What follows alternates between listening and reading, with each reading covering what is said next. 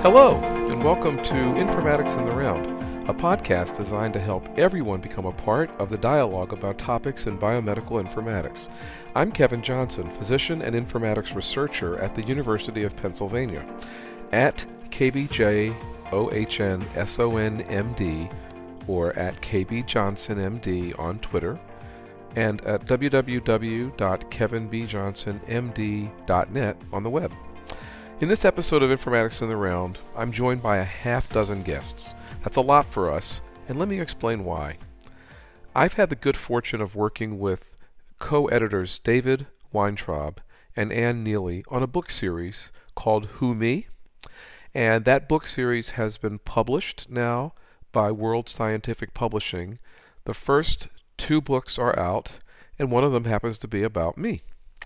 And I've been talking to some friends about the book, and they said, "Are you going to do an episode about this on your podcast?" And I said, well, to start off 2022, why not?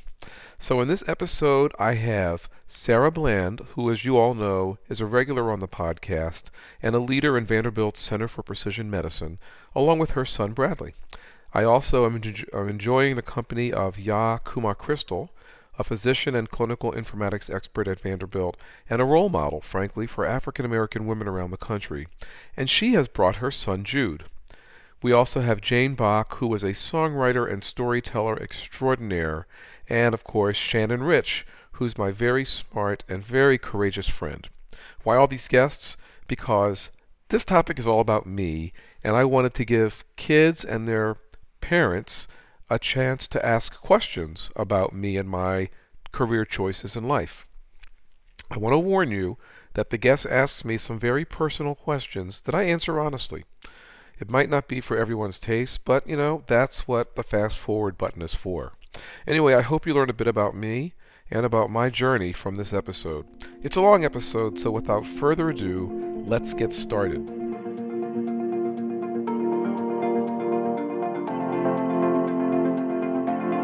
So let's see, who do we have here? We have so Sarah, and who is this person to your left? This handsome young man is my son Bradley. Hey Bradley, how are you? Good. Recently adopted son too. Oh, how wonderful! Yep, finalized December 3rd. Oh my goodness! Wonderful Christmas. Thank you. Just fabulous. We've been watching this all happen, and we're so excited that it's happened now, Bradley. So actually, you've got to be very excited. Although, you've got two crazy moms. That's all I have to say. Yeah, he fits right in, that's for sure. We've had to tell him that he has to be very careful when he says, "Cool story, bro." Yeah, good idea. I like the fact that you guys have the same comb over. Oh, yeah. He gets it from me, actually. Yeah, sure. And Jude, is that you? Yes. Hey, Jude. Don't be afraid. This is a great group. Uh-oh. We'll take a sad song and make it better. Oh my God, I love it. So Jude, what have you been up to? I just traveled to Baltimore. Oh, so basically what I'm hearing you say is that you and Ya were here, not too far from my house, but chose not to come over. That's all I'm hearing. In a heartbeat. All I'm hearing is that I was completely dissed by friends from Tennessee who came in the area and left without seeing me. So are you up in Baltimore now? We're in Owings Mills. Owings Mills. It's the Reisterstown, Pikesville area. My parents live there. They're at the Atrium, which is a senior living complex on right off of Owings Mills Boulevard. Oh my goodness! Off of Lakeside. Closer than I thought. And how long are you going to be there? We're here till the 31st. There's a chance I'm going to be there in the next 2 days. That's crazy. I might have to stalk you. Should I call you and let you know? Oh my God, please do. Even if it doesn't work out, it'd be great. Hey, Shannon, how are you?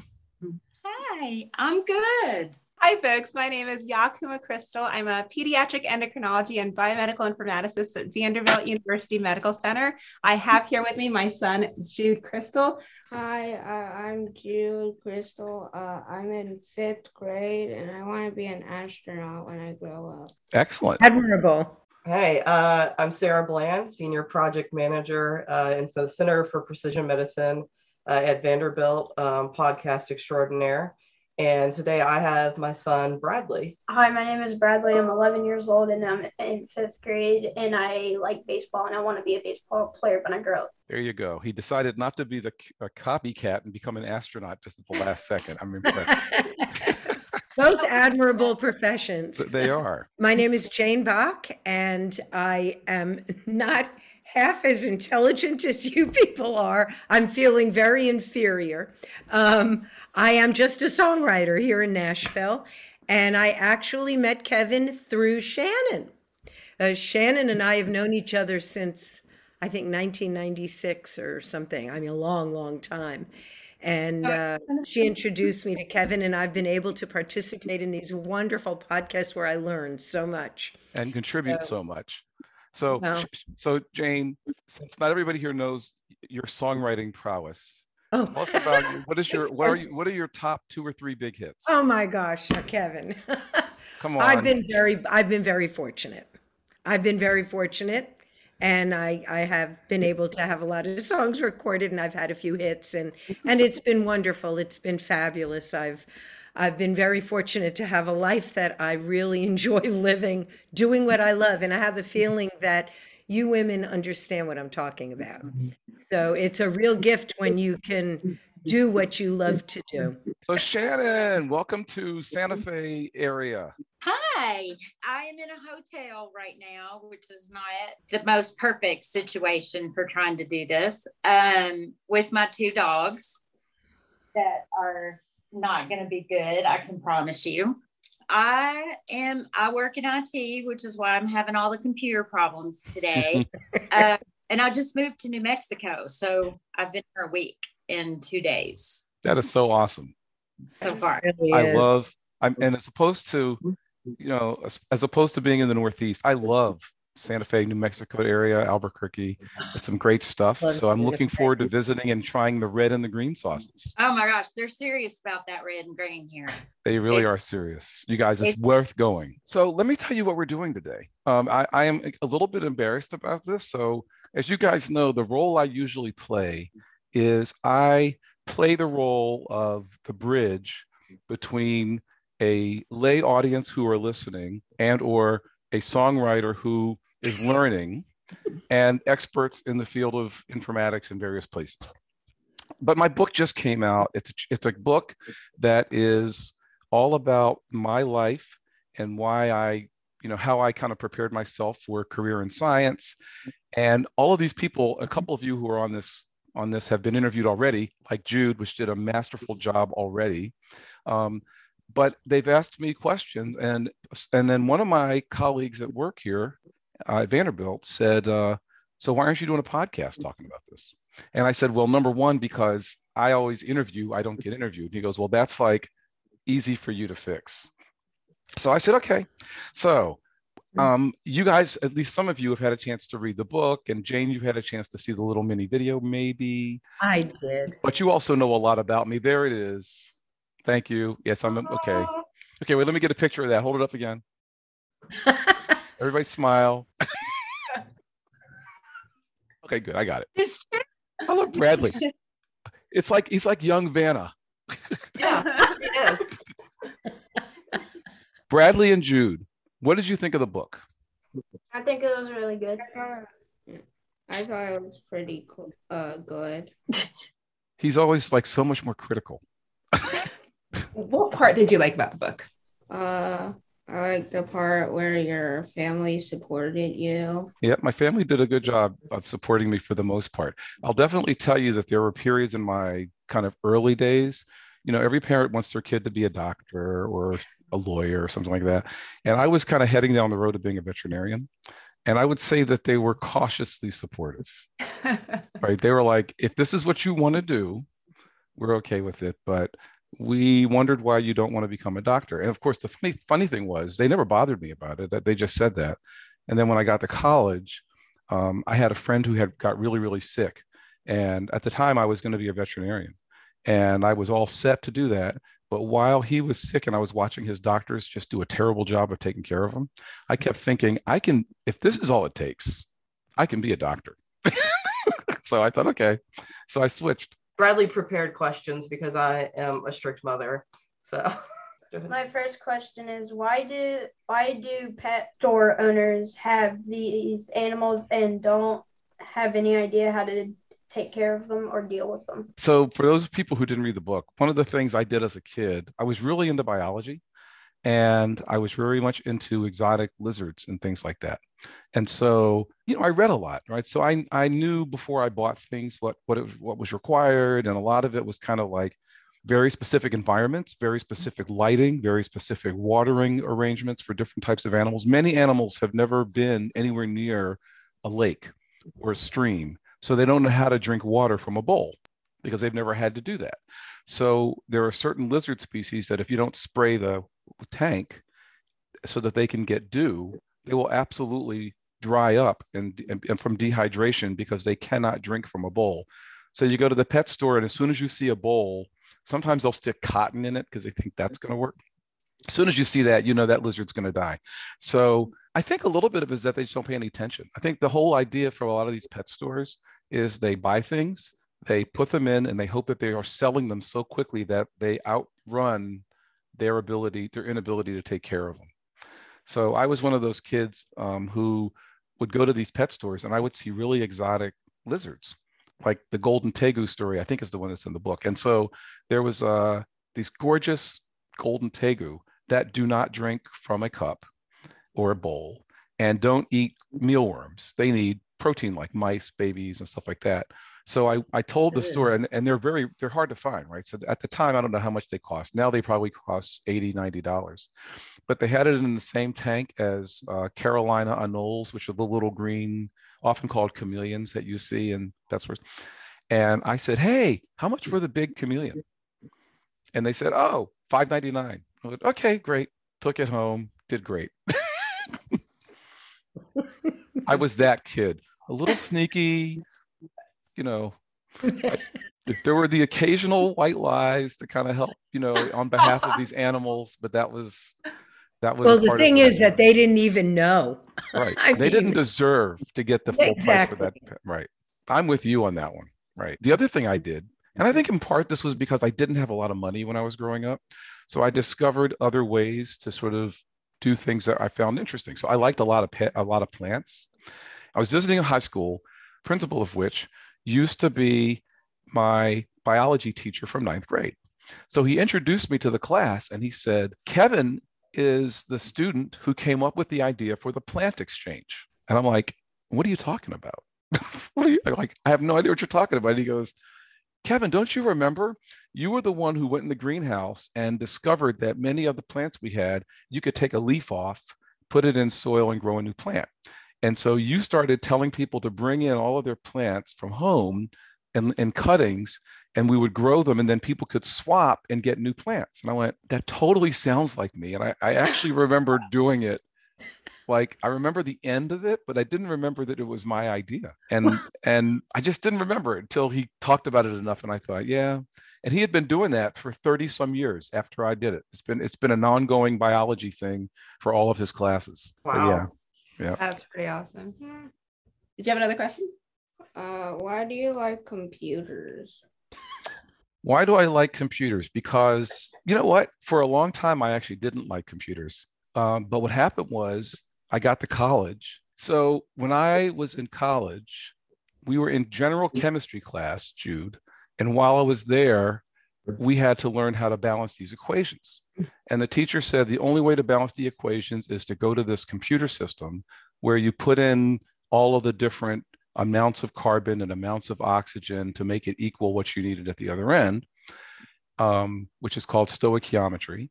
And as I was in the process of doing all of that, I had to use a computer. And there was this kid behind me from the Netherlands who was playing this game called Space. That it turns out another kid had written that's in the same class.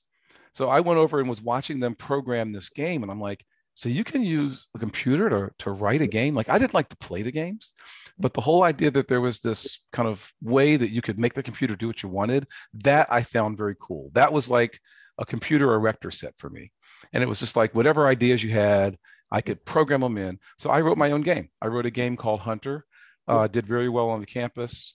I wrote a game then I ended up writing the email system that we used for I was the president of the college choir. And so I wrote the system that we used to communicate in the college choir, as well as whenever anybody dropped out, we had a wait list. And so it automatically promoted people from the wait list, automatically sent them an email inviting them to join the choir. I mean, the whole thing. And then basically, once I started learning how to do it, one of the teachers in my college said, why don't you get a major in computer science? And I said, well, number one, I'm a junior at that point, and I'm not going to stay here and get a major. And he goes, no. We've seen your work. We'll give you the class final for the freshman series. And if you do well enough, we'll pass you out of all those classes. Wow. It's like, that doesn't, yeah. So I took the test. I passed the test. The questions were really easy in retrospect, because if you program a lot, it's kind of easy stuff like true or false. A for loop does the following thing.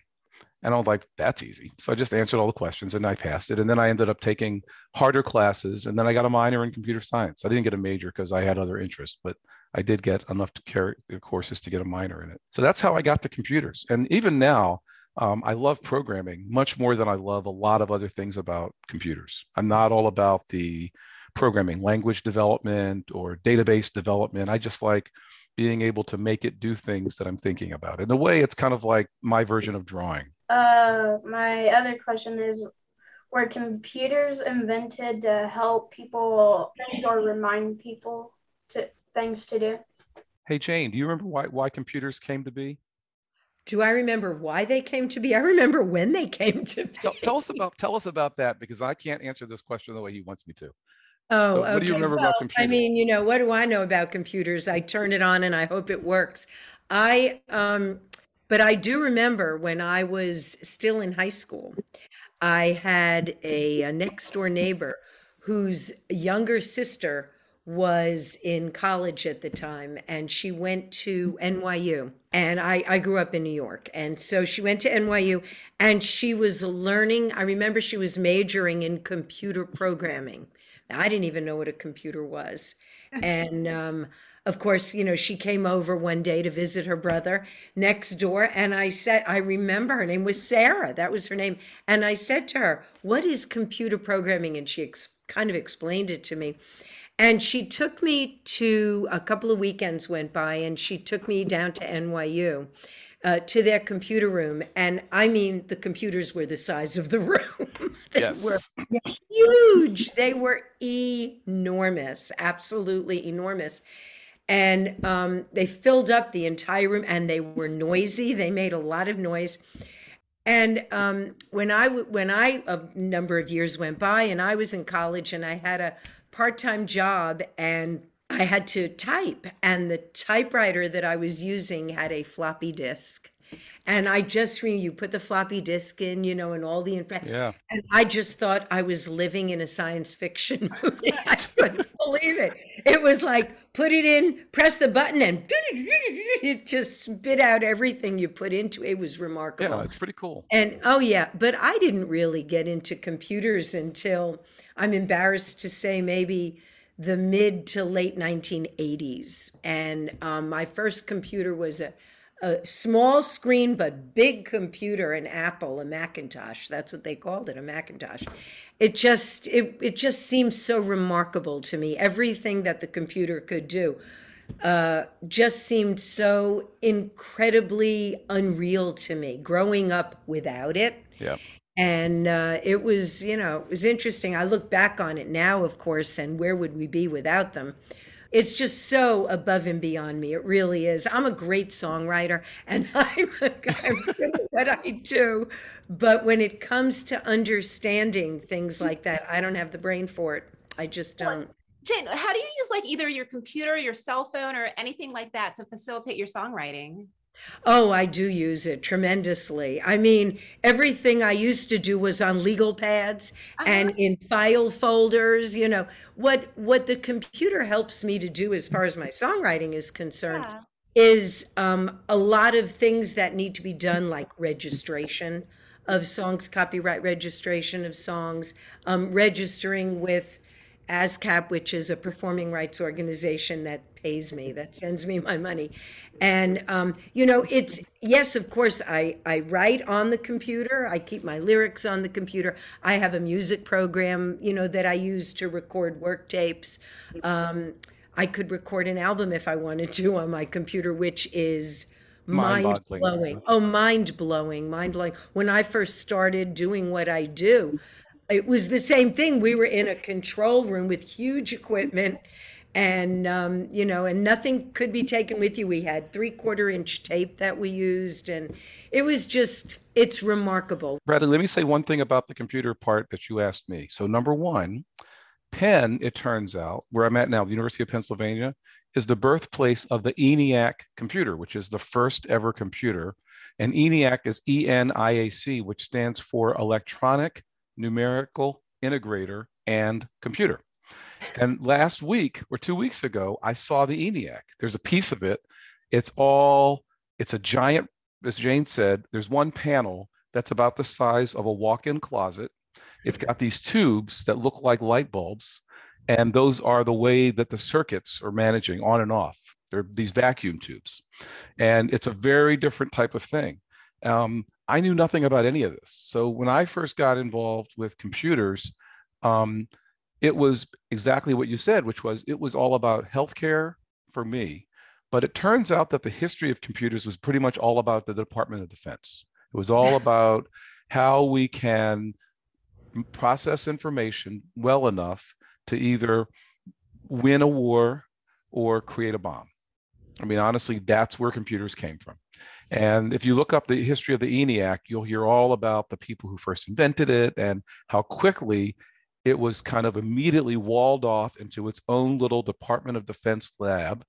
And then they made clones of the ENIAC, which are even around today. In all of these government labs, there are, like at, for example, Oak Ridge National Lab, which is not too far from you guys. Oak Ridge is still the home right now of one of the fastest supercomputers in the world. So that's how they came out. I was more interested in them for healthcare. But as Jane's kind of noting, the people who want to do good things with computers are easily balanced by a group of people who have a very different computer agenda. And so a big part of what we've talked about has to do with how we can get the things we need to do to make healthcare amazing without, letting the other group of people in on data or computation or even into your home in ways you didn't expect them to be. Shannon, so by the way, Shannon, what's your history of getting into computers?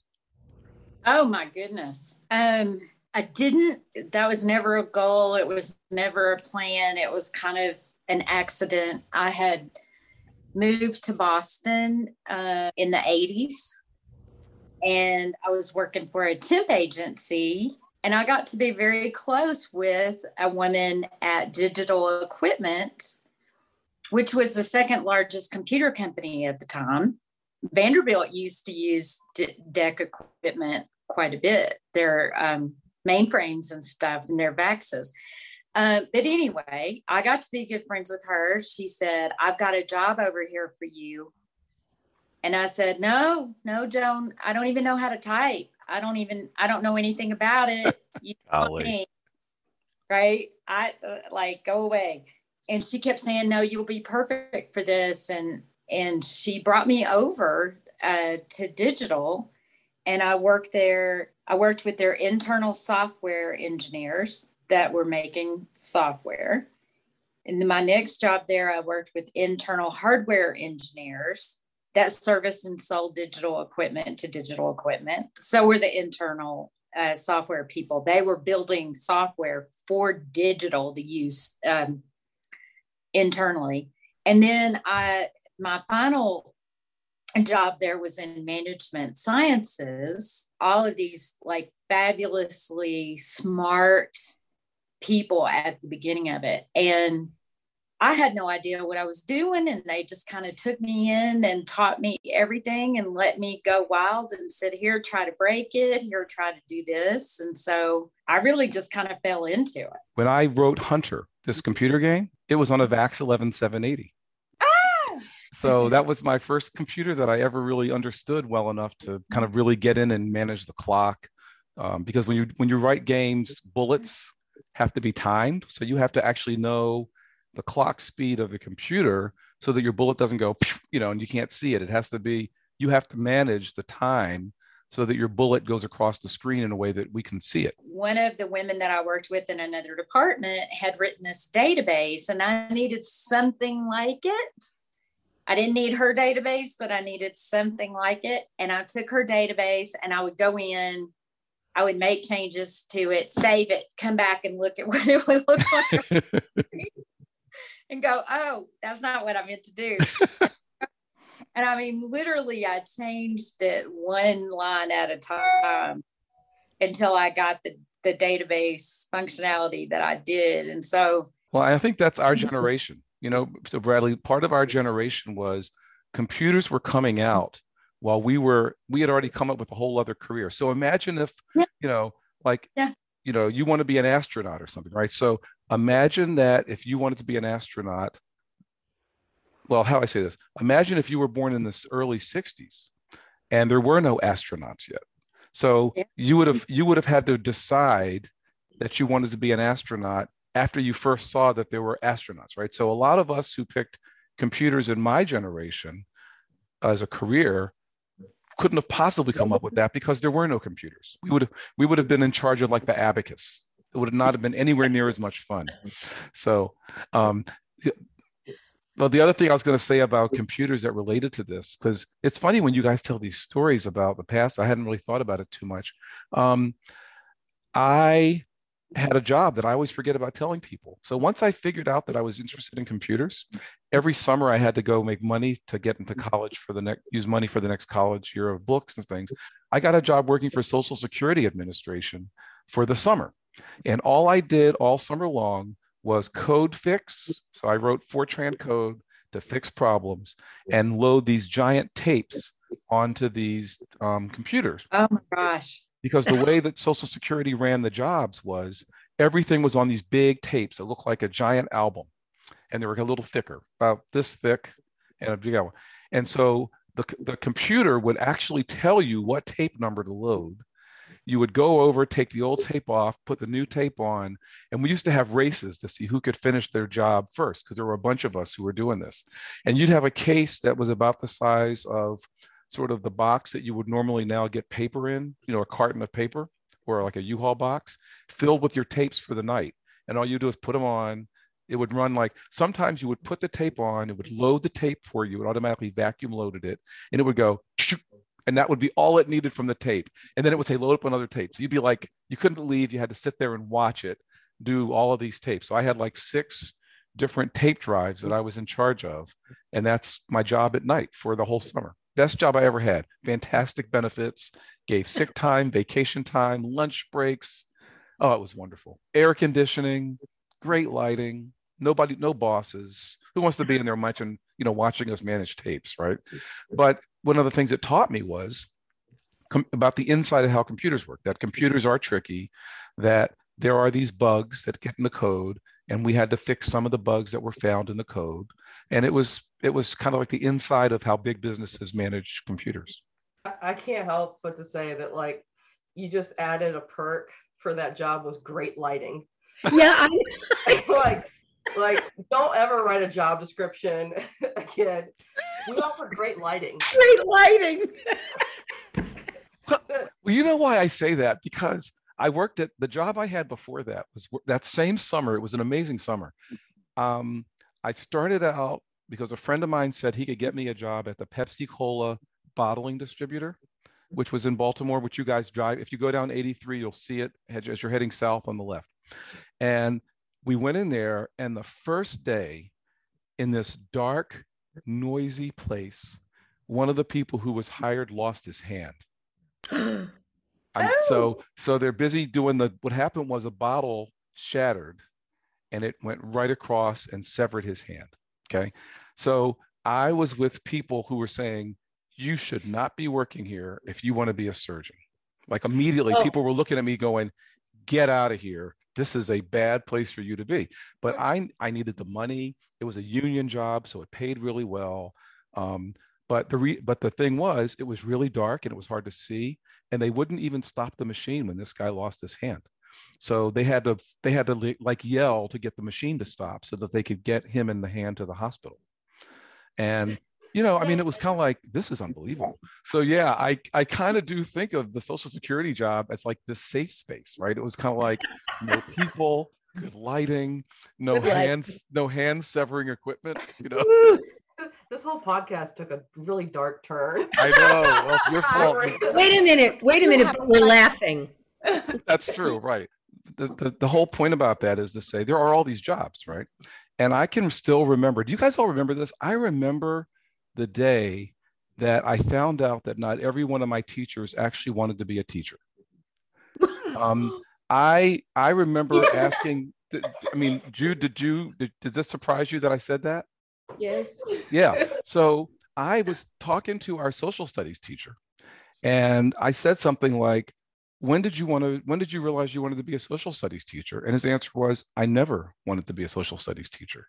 I wanted to be a politician, but life happens. And he had, I think in his case, he fell in love. They ended up getting married, and he realized he needed to make money. And the only thing he could do was to start teaching. There's a whole movie about this called, anybody remember the movie about the guy who didn't want to be a music teacher? Mr. Holland's Opus? Yes. Right. Oh, that's such a good movie. Yes. Wonderful movie. But the one thing in common that these people at the Pepsi Cola place had, and as you guys know, I love movies, or shows like Taxi, is that there's this subtext of a whole lot of people who really don't want this to be their job. And I remember thinking early on, the fact that some of these people wanted to be something else but weren't teachers shocked me. And therefore, I was really going to have to work hard if I was actually going to be the thing I wanted to be, because there were a lot of reasons why it might not happen. It turns out that it's all related, that these jobs that you're hearing us joke about are the jobs that we don't want.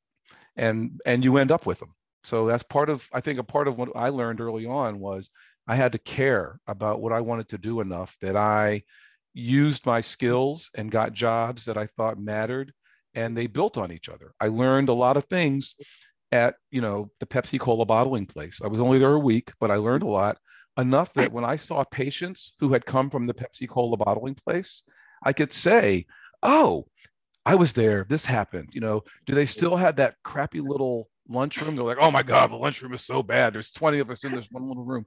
It helps patients to feel comfortable talking to us, because we aren't just these, geeky doctors who use computers. We've had a whole life. So interesting, because I always feel like sometimes life takes you on a journey somewhere, and that's how you find out what it is you want to do. You never realized you wanted to do it. That's right. You wanted to do something else, and something happens that prevents it, and you think it's the end of the world, but it's the old when the door closes, the window opens, and it takes you into maybe a different direction, into something you never even thought you could do. And I think all three of those paths are on this call, right? There's people who knew from the very beginning they wanted to be whatever they are now. There's people who, they were kind of doing their life, and all of a sudden they looked over on the left and they saw something, a shiny red ball that turned out to be their career. And then there's probably at least somebody on this call. I mean, I know Sarah's story, so she might be one of these people. I don't know. But there's probably somebody on this call who basically said, I didn't want to end up where I am. This is where I am, and I'm hoping I don't stay here. I just want a place with great lighting. You do This is ambient lighting. Oh my God, Kevin, you are never going to live this down. Not at all.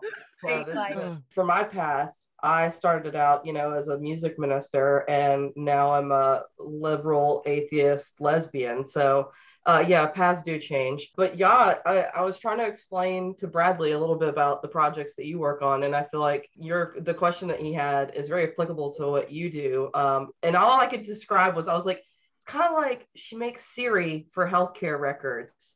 So, Jan, could you explain a little bit about what you do and how it kind of you're helping train the computer to work for the doctors, right? Except I'm not going to let Ya get off that easy because I've known Ya a long time. Gosh, so I was a biophysics major, and part of the stuff that we had to do was protein modeling. We had to figure out like what little parts could fit into certain proteins and would fit well. And like Kevin, that required a lot of just like math crunching. So we had to learn some just rudimentary computer science language. And I learned this thing called Python. I was like, what? Oh, but what was really cool was the whole like figuring out like I could tell a computer what to do.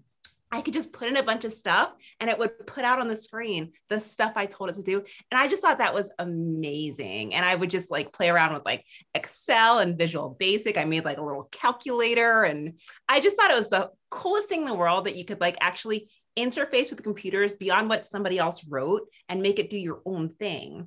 And then when I got to medical school, we were using computers to help take care of patients. And I thought that was pretty cool too. But some of the stuff we had to do was like, we had to put in information about like their heart rate one place. Then we'd have to go back to our note and write it again. Then we had to go back to another thing called a flow sheet and type it in the third time. And I was like, that's not how computers work at all. There's this concept called a variable. You put it in one place and the computer just knows how to move that information around and do all sorts of wonderful things with it. Like, why are we having to put in things like 20 different places? And I think what happened is I complained to one too many people. They're like, you should probably talk to Kevin Johnson. And I was like, no. So Kevin was right? kind enough to meet with me. And I just kind of babbled on about the stuff I was interested in. He was like, you should probably study informatics. And I was like, for what? And he told me about what he did. And I'd actually learned about some of the stuff he did with our prescription management, trying to prevent like people from getting medications they were allergic to and stuff like that. And I was like, wait, this is a job? I can be a doctor and do this? And it just like changed my life. Like it was just incredible being able to like see patients and at the same time do the stuff to improve the systems we were using to take care of patients. So like Sarah said, I do super nerdy stuff with computers, and my whole goal in life is to get a computer to understand the words I say just by talking to it. So I don't know if you have a Siri or Alexa or Google, and sometimes you're like, what's the weather? And it'll be like, yes, I've added waffles to your shopping list. Right. Well, I think it'd be really cool if I could ask a computer, what's wrong with my patient? It said, Sarah has pneumonia. I think she might need an antibiotic called cephalosporin. And I could be like, well, that makes a lot of sense. And I'd think about that and decide if it makes sense and actually go prescribe that to her because it would be helping me. There's a lot of stuff to get that right because you got to make it understand what you're saying. You got to make it understand what drugs mean. You got to make it understand what's wrong with Sarah in the first place. And I get to work with a lot of smart people getting to figure out how to make all those pieces come together. But it all comes back to the same thing, like telling the computer what to do and actually making it understand you. And now just like literally making it understand the words you say. And this poor guy gets to sit at home with me and watch me play around with our Alexas and Googles and all of the things and helping them control our lights and TVs and mostly failing most of the time. But some of the time it actually works. And when it does, it's amazing. So you're the living embodiment. You are the living embodiment of my theory of what I said. Because did you ever think when you decided you wanted to go to medical school that you would end up programming computers to, no, but as you went along with your studies and with your life experience, here it came at you. And, to me, it's also a matter of being able to recognize when that opportunity comes along, if it's an opportunity you're prepared to take. So, and it's about being comfortable in your own skin. Exactly. And being curious, right? And I can tell you, my husband and I were just discussing our grandson. And I said something to him. I said, I think Braylon really could be a special kid if he can get the right schooling and the right mentoring, et cetera. And Rob's like, well, how do you know that already? Because Braylon's 10. And I said, because he asks really insightful questions that everybody else observes but never asks. And so supposedly Rob was just seeing Braylon and they were driving along and Braylon says, in Arizona, they have a freeway that is all twisty and turny to get you to all the different places you have to go. And Rob said, oh, that's probably the 202. And Braylon goes, it is the 202. And I thought, all of what he just had to think about to kind of have that dialogue included not being afraid, not being afraid to ask the question, what exactly is the number for this freeway? And, why is this one so different than the other one? But he was comfortable enough that he could actually ask that question and learn something from it. I think a lot of kids who, when I grew up, thought I was crazy because I asked a lot of questions that didn't make any sense. Like I can one of the embarrassing things I can remember, Jude was already shocked about my observation that not all people have the job they expected to have. So here's the other one. I remember in second grade realizing that afternoon was called that because it was literally after 12 o'clock. And I can still remember thinking, I went to the teacher and I'm like, afternoon is afternoon because it's noon and then it's after that. And that's why I'm like, oh my God, these words make sense. And she was just like, well, yeah, that's exactly right. But it took, I had to be okay asking I guess that's a dumb question, or maybe it's an insightful question. I don't know. I had to ask that question. And that's been my whole career.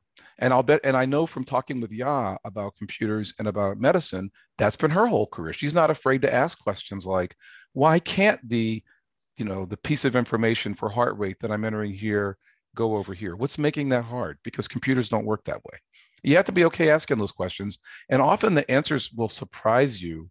I just asked Bradley if it was okay to mention this, but Bradley has ADHD and I don't. And so one of the things that's been really interesting for me as a new parent, but also the parent of a kid with ADHD, is to hear him ask questions definitely in ways that I would have never thought to, or just the way that he sees certain things in ways that I would have never thought about seeing them. So Bradley, give us an example of a question that you've asked that your mom was kind of like, I don't get it. I can think of one. Okay.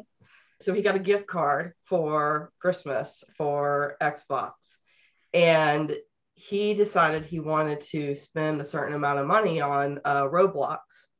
And instead of asking, do you care if I spend X amount of dollars? He said, can I save a certain amount of money? And that was his way of making sure it was okay that he could spend a certain amount on Roblox, because we kind of hate Roblox, but it's his thing. So. And so why did you ask it that way? So helping people understand what that means. So can I save it? Can I save money by getting it this way? Tell me what that means. Like, I was just asking if I could save that money for something later. Got it. Yes. And your mom was confused about that because she thinks only linearly and you're thinking much more spatially. Yeah. And Jane loved that one. Yeah. And thinking about it, we talked to him a lot about saving. And so I use the word saving a lot, but I think about it in a different manner. And so he was already just 2 steps ahead of me. Guess what the other kids do? And Jude needs to together and play some Roblox. We have to exchange screen names at the end of this call. Yes, please. What were the games that you and some other people created Space and Hunter about? Oh, so remember that I loved animals, right? So I would have never thought about this at the time, but looking back on young Kevin, it was kind of like, well, yeah, of course. So space was about traveling in a galaxy and trying to populate different planets that didn't want you to populate them. So you had to either go to war or avoid them. And that's space. It was a simple idea. Get your people on as many planets as possible. What I liked about what he had done was this whole idea that there were these learning races on different planets, so that if the first couple of people who were playing the game could get on the planet, you couldn't, because they had learned the ways of people and they would do different things that made it harder, right? So I'm like, wow, this is really cool. You can make computers do this. So in Hunter, I don't like to shoot animals. I like to photograph animals. But I thought, well, if it's a game, then it would be fun. So the deal with Hunter was you are armed with this weapon that you have to learn how to use. And if you're lucky, you'll get invited to go to really exotic places to hunt animals there. I didn't understand computer graphics very well, so I had to use an A or a period. An A was like an animal and a period. So I didn't really have like clever animals. But the premise was the first level of hunter was you had to shoot fish while you were on the side of the lake. You had to look into the water line, into the water, and shoot a fish to get through that level. Well, does anybody know why that's hard? Yeah, because water refracts the. Right. So there was an angle that you had to understand that your bullet was going to change its direction when it hit the water. So you had to figure out what the angle was. So it was a little math. You know, I got to practice, you know, a little bit of that cosine stuff. And so anyway, long story short, that was my first level. And it was just hard enough that when I unveiled the game, it took people a few weeks to win that level. Well, while they were busy playing that level, I was working on the next level, which I may get one of these wrong. I think the next level were rabbits. And the deal with rabbits were that rabbits like to hide in the bushes. And so the only way that you could catch a rabbit would be to scare it out of the bush, and then when it would stop between bushes, get it. But if you missed, it went into another bush, and then you had to take 2 more times, and you only had 6 bullets, right? So that was rabbits. So then I did deer. Deer, you had to stay perfectly still. And if you stayed perfectly still, the deer would show up, and then you could try to get them. So as I was going through all the animals, I was watching Peter build the space game, and I thought, you know, the learning idea is pretty cool. So I knew that I tended to always shoot from left to right, but there were other people who like to shoot from right to left.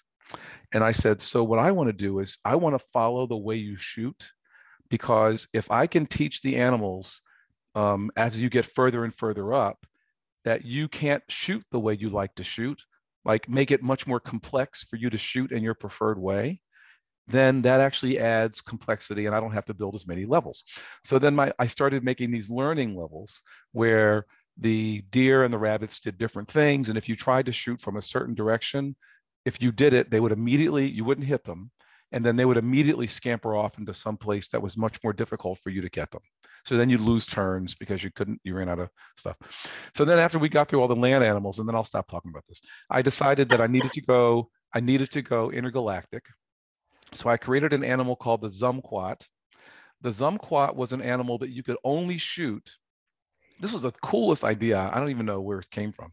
The idea was you could see the Zumquat moving, but as soon as you stopped, like as soon as it moved, you could see it move, but you couldn't see where it then landed. You had to remember.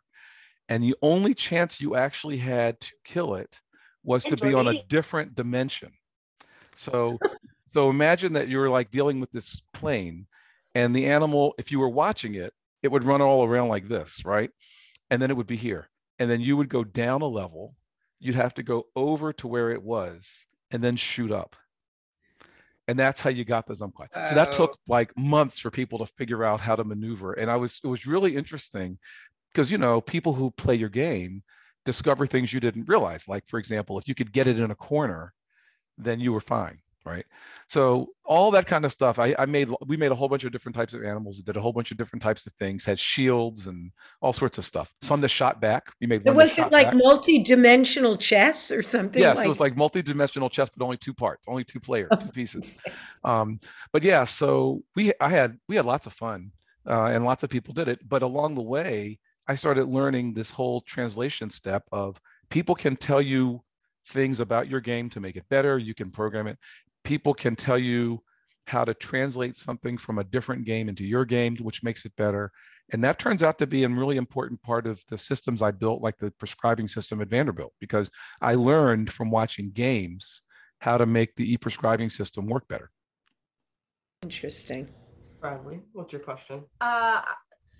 So what you meant about that animal? So you're kind of meaning like it was like you're shooting into a portal.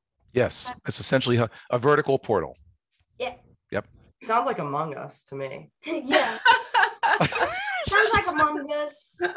Well, I was before Among Us. Among Us sounds like Hunter. There you go. One of the questions I have is, Well, it's really more of a statement. One of my favorite words in this whole world is palindrome. So I enjoyed reading that part. Do you not look back at some of your little, your youthful experimentation with any regret? The summer that I spent writing the book, there was a section about my coming out, and I didn't talk about that because I don't know how often middle schools will let kids learn about things like that. So we made a decision that that was going to be tabled till later, but that turned out to be really important. There were some things that happened then that made it pretty clear why I should pick medicine and some other things. I would say if I had any regret at all, and I mentioned this in one of the little videos, it was probably this period of time I had, and this is really important for Bradley and Jude probably, when I realized more about myself, but was afraid to let that be something other people knew. It's easier for me to write some of these really sensitive things than to talk about them because I think I have sort of mental blocks about them. And Jane, maybe as a songwriter, you've experienced that. So the story goes like this. I was at my grandmother's house most summers. My grandmother lived in the kind of a more deeply inner city part of Baltimore off of Federal Street and Edison Highway, if you know that area. I grew up in a much more rural part. And I had a really hard time getting accepted by the kids who were in that neighborhood. When I kind of figured out that they were laughing at my expense, in other words, laughing at me more than laughing with me when I would tell certain types of jokes, it bothered me a lot, but it didn't bother me so much that I didn't still think the stuff was funny, right? So what I ended up doing was saying, I'm just not, this part of my body, this part of who I am, you guys don't get to see. And so I started walling off my own personality so that there was kind of a part of me that went to the city and a part of me that stayed in the house. And a part of me that went to the rural area that was much more kind of my authentic self. But even there were things I just didn't talk about very much. I didn't talk about going to my grandmother's because it seemed a little weird. So by 9th grade, I had pretty much become an enigma. I had very few friends in school. I had friends in my Boy Scout troop. I had friends in the neighborhood, but I kind of went to school, went to my classes, came home. I don't even remember who I had lunch with. I had 2 or 3 friends. I guess I had lunch with them, but I've blanked all that out, blacked it out. So I don't think I had a great early high school experience because I kind of had made a decision I wasn't going to engage. And then what happened was about 11th grade, I had always been into music. I think you probably knew that too. I did a lot of stuff with music. So around 11th grade, I was playing bass and I was singing in the barbershop quartet and in the main chorale for our school. And I started doing dinner theater and all of a sudden found my people. There were people who were unafraid, curious, all doing all of these different types of activities and completely unafraid to be who they were. And to this day, I can still remember the after party from I Did Guys and Dolls.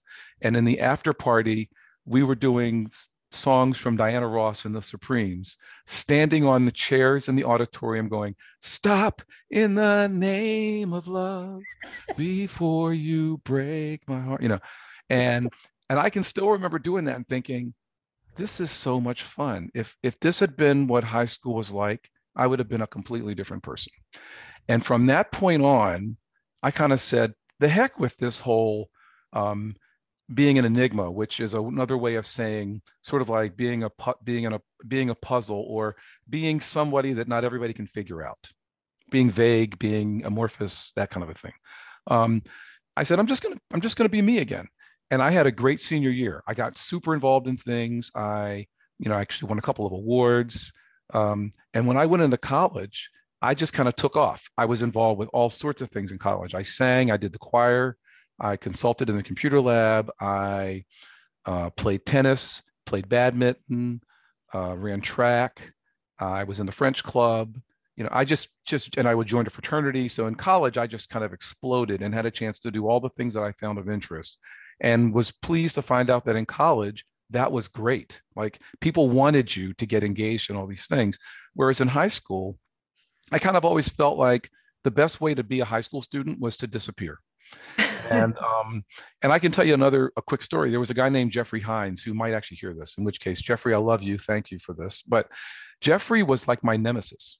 He learned karate back in junior high and loved to show it on people. And he was one of these kids who I used to have fights with all the time. And Jeffrey was the cool kid. I was the not cool kid.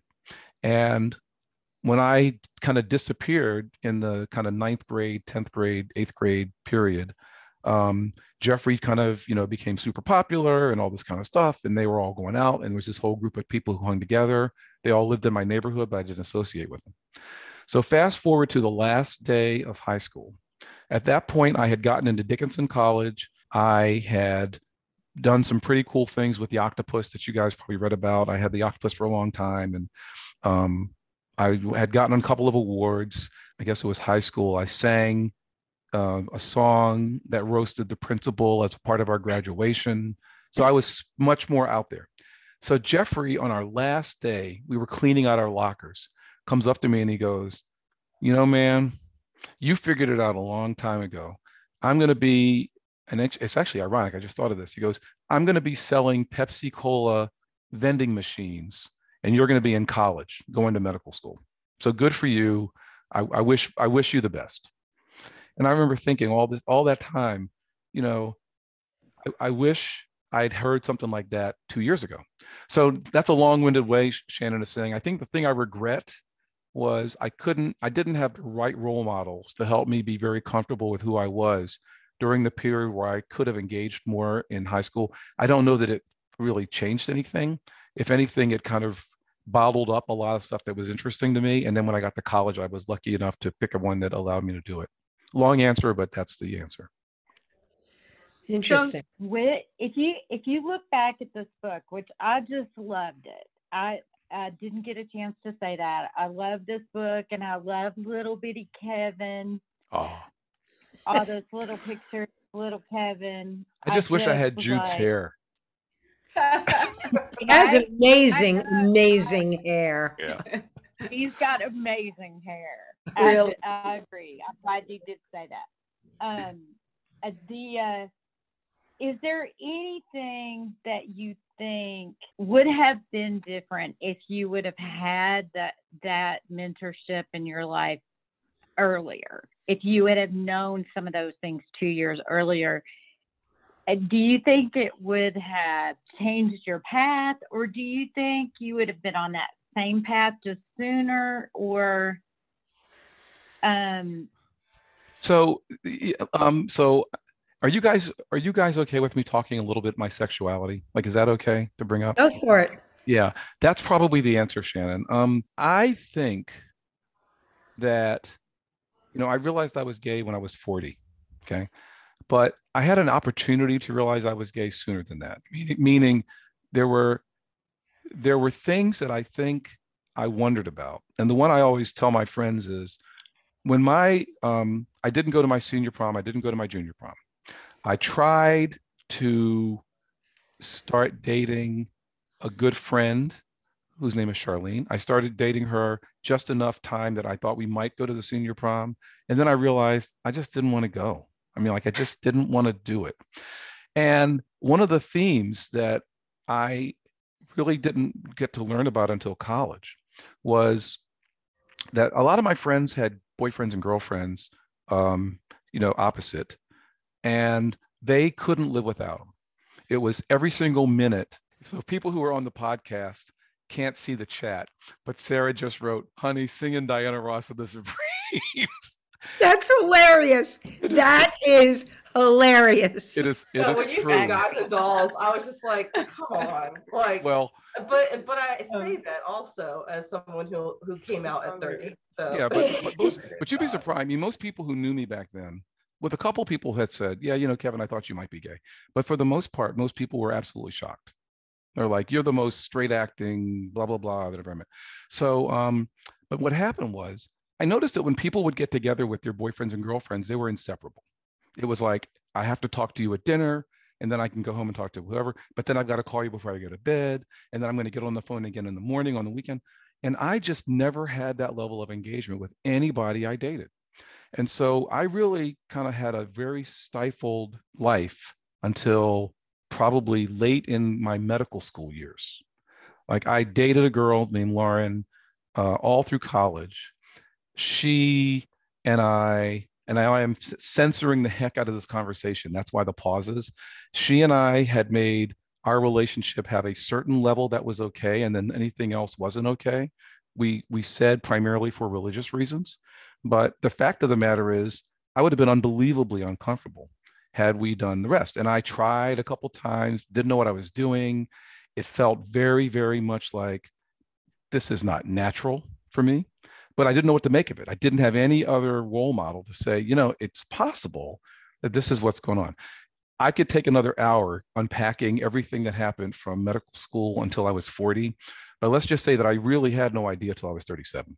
The first time I ever even got the words to come out of my mouth that it's possible I was gay was 37. And I look back and I was talking to some friends of mine from college who said, yeah, Kevin, you did seem really hung up about relationships like that. And you wonder, Shannon, I don't know, but I wonder what would have been like had I actually, it's possible that it could have been the death of me, right? Back then, to be a Black gay guy was probably not a great place to be, but at least I would have known who I was a little bit earlier. I will tell you what really amazed me was when I finally came out, some good friends of mine who've known me forever and were not suspecting anything.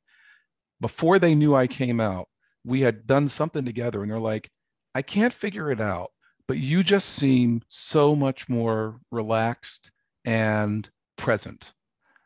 And I was like smiling going, it could be that I came out, and like, what, and they just said, but they really didn't know. But it was one of these things where I guess other people who were experiencing me might have been privy to the fact that I was holding back on something that they weren't holding back on. And if you've ever seen the show Love, Simon, which was a great little movie that came out a couple of years ago, it was really terrific. His mother said the exact same thing. Jennifer Gardner's character said she felt like he had a secret. And I thought, I'll bet you that's what other people experienced in me. That whole lack of engagement, I'm sort of available, but not completely. It was probably a little bit of something I myself didn't even realize I was holding back. Thank you for sharing that. Yeah, that absolutely. Oh, sure. Yeah, that's I can relate a lot to that. I think for me, coming out at 30, it was a lot of the same thing. You kind of feel like you have to have not a different persona, but a cloak almost to, just kind of feel like you're setting in and fitting in with everybody. But I had a lot of the same guards that you mentioned and relate to that you try to fit the standard, but that it's not necessarily the standard you feel is what works for you. And, it definitely means that there's this wall there that even in just your platonic friendships changes how you fit in, and how you joke about things or how you relate to, movies and books and things like that. Well, I'll tell you a story that I don't tell many people that kind of ties some of this together about me in medicine and informatics even. So when I first came to Vanderbilt, I had just figured out that I was a married man who was gay and didn't know what to do about it, but I didn't talk about it. I was trying to find a support group.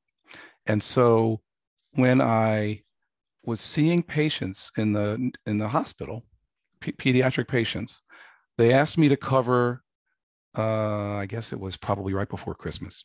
And I'll never forget this. There was this kid that came in, and I actually wrote this up. Literally, I wrote up a story about this. Yeah, have you seen this article? You may not have, so I'll tell you about it. So I saw this kid who his parents thought he had some kind of a brain infection.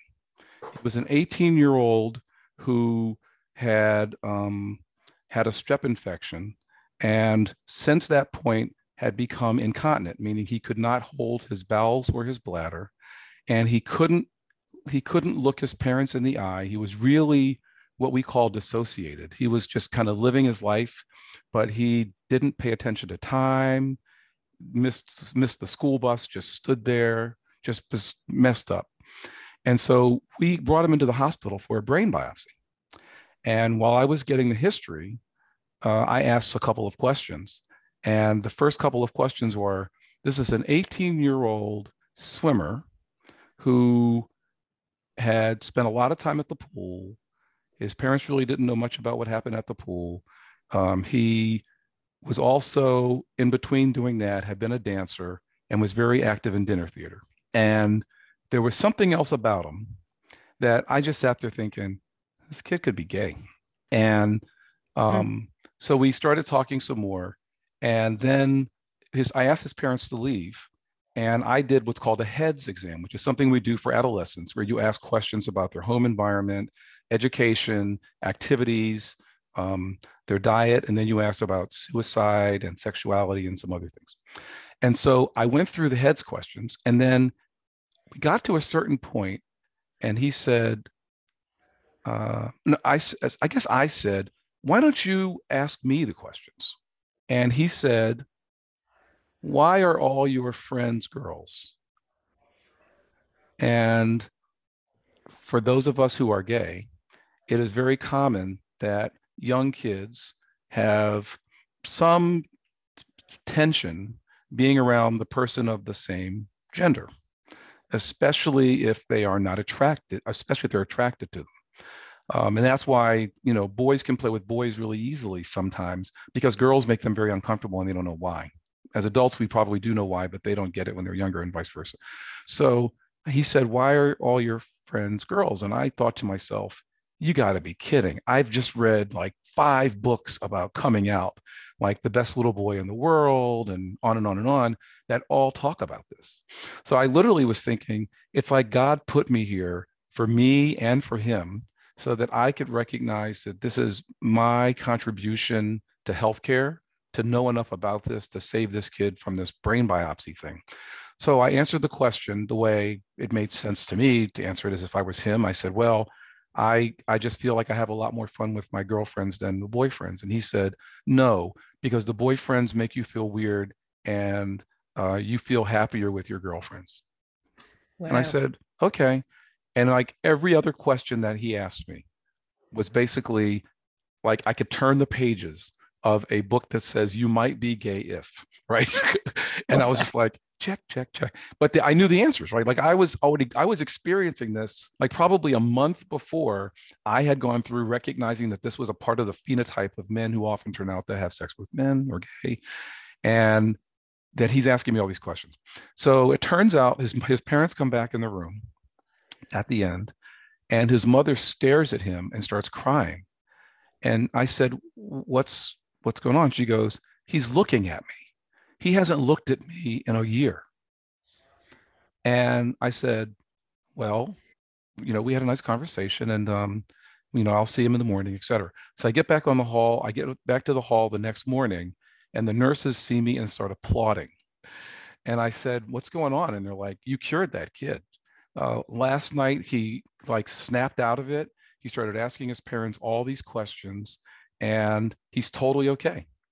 And I went in the room. He didn't even remember at the time talking to me, but it was kind of like, so why am I here? And can I go home? I feel fine. And, his mom's like, he hasn't had a problem going to the bathroom all night. He slept really, really well last night. He didn't toss and turn. He's looking at everybody. He's asking us how everybody's doing. He is a totally different child. And so it turns out that he had a conversion reaction, which is a known medical problem that he was able to get fixed through whatever conversation it was that we had. And then I wrote this up and put it, it was the first known example of a conversion reaction due to, this issue. And to the point about being curious, I recognized that it was an important enough observation that it should be an article. So I had a couple of experts who were psychologists write it up with me. And now it's in the literature for people to learn about. And it was actually referenced recently in a big study that they did looking at dissociation reactions in children. So, it turned out that it all related. Let me ask you a question, which probably has nothing to do with anything. But do you think that he asked you those? I mean, this may be obvious to you, but it just kind of. Yeah.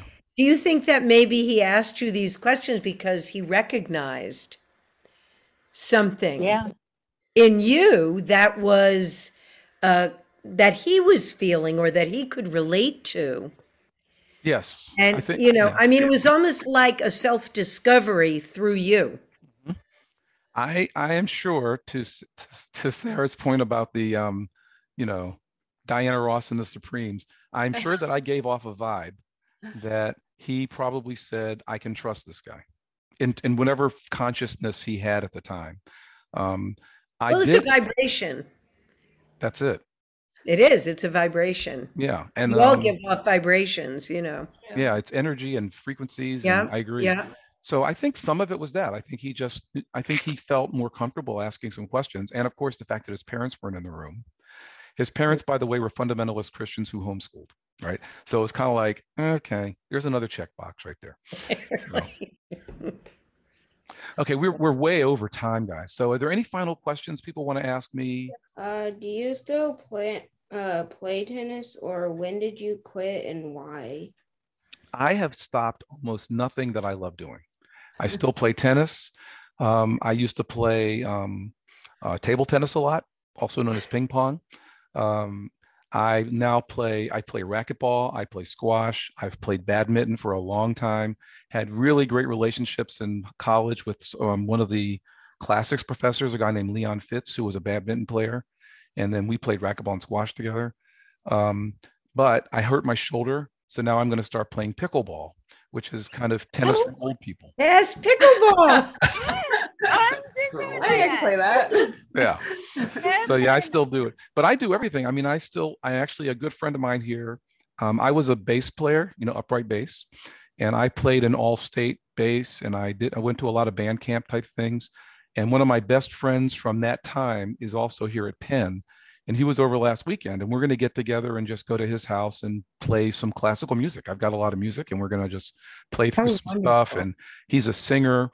We both were in barbershop quartet together, so we're going to, you know, get a little group together and just kind of have music jam sessions.